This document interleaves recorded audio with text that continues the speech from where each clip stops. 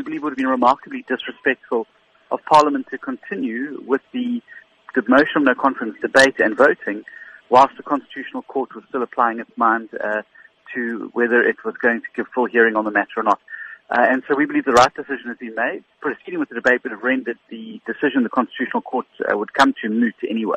Is it known where this particular proceeding stands at the Constitutional Court? Well, we won't know. They've asked for all the affected parties to provide papers, which they're doing, and there's a return date of the 21st of April. And then they will obviously give further direction or judgment on the matter. How long after that particular date could a motion of no confidence be set aside? Well, I think the communication from the Speaker said that we'll schedule it once we return, which is the first week of May. Programming committee will meet and schedule an appropriate time for the motion of no confidence to be debated. What does this indicate to the Democratic Alliance about this entire process of no confidence? I know many opposition parties are eager to have this done. They say that having it done an anonymous ballot will likely ensure that this vote at Parliament is free and fair. Your thoughts? Well, I certainly think that what the secret ballot will do is provide those members of the ANC to consolidate around the idea that President Jacob Zuma must go.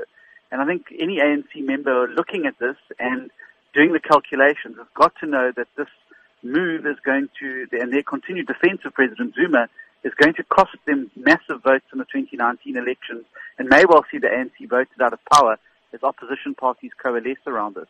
And so I think that there are people in the ANC who don't like President Jacob Zuma, don't like what he's doing to the country and their party, and want to vote against him. And this motion of no confidence, and particularly the secret ballot, gives an opportunity to do so without fear of being victimized. But you've had several votes of no confidence, and the ANC two-thirds majority has managed to ensure that President Jacob Zuma stays firmly in his position. What's the difference here? Well, I think the difference here is that you've seen people both within the ANC and the ruling alliance, SABC and COSATU, coming out and saying that openly that President Jacob Zuma must go.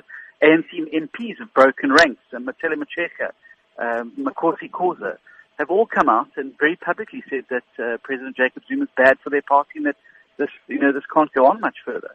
And so I think that also this is the first time that you've seen this confluence, this coming together of such a wide variety and a cross spectrum of South Africans from all walks of life and backgrounds, and putting aside their political differences.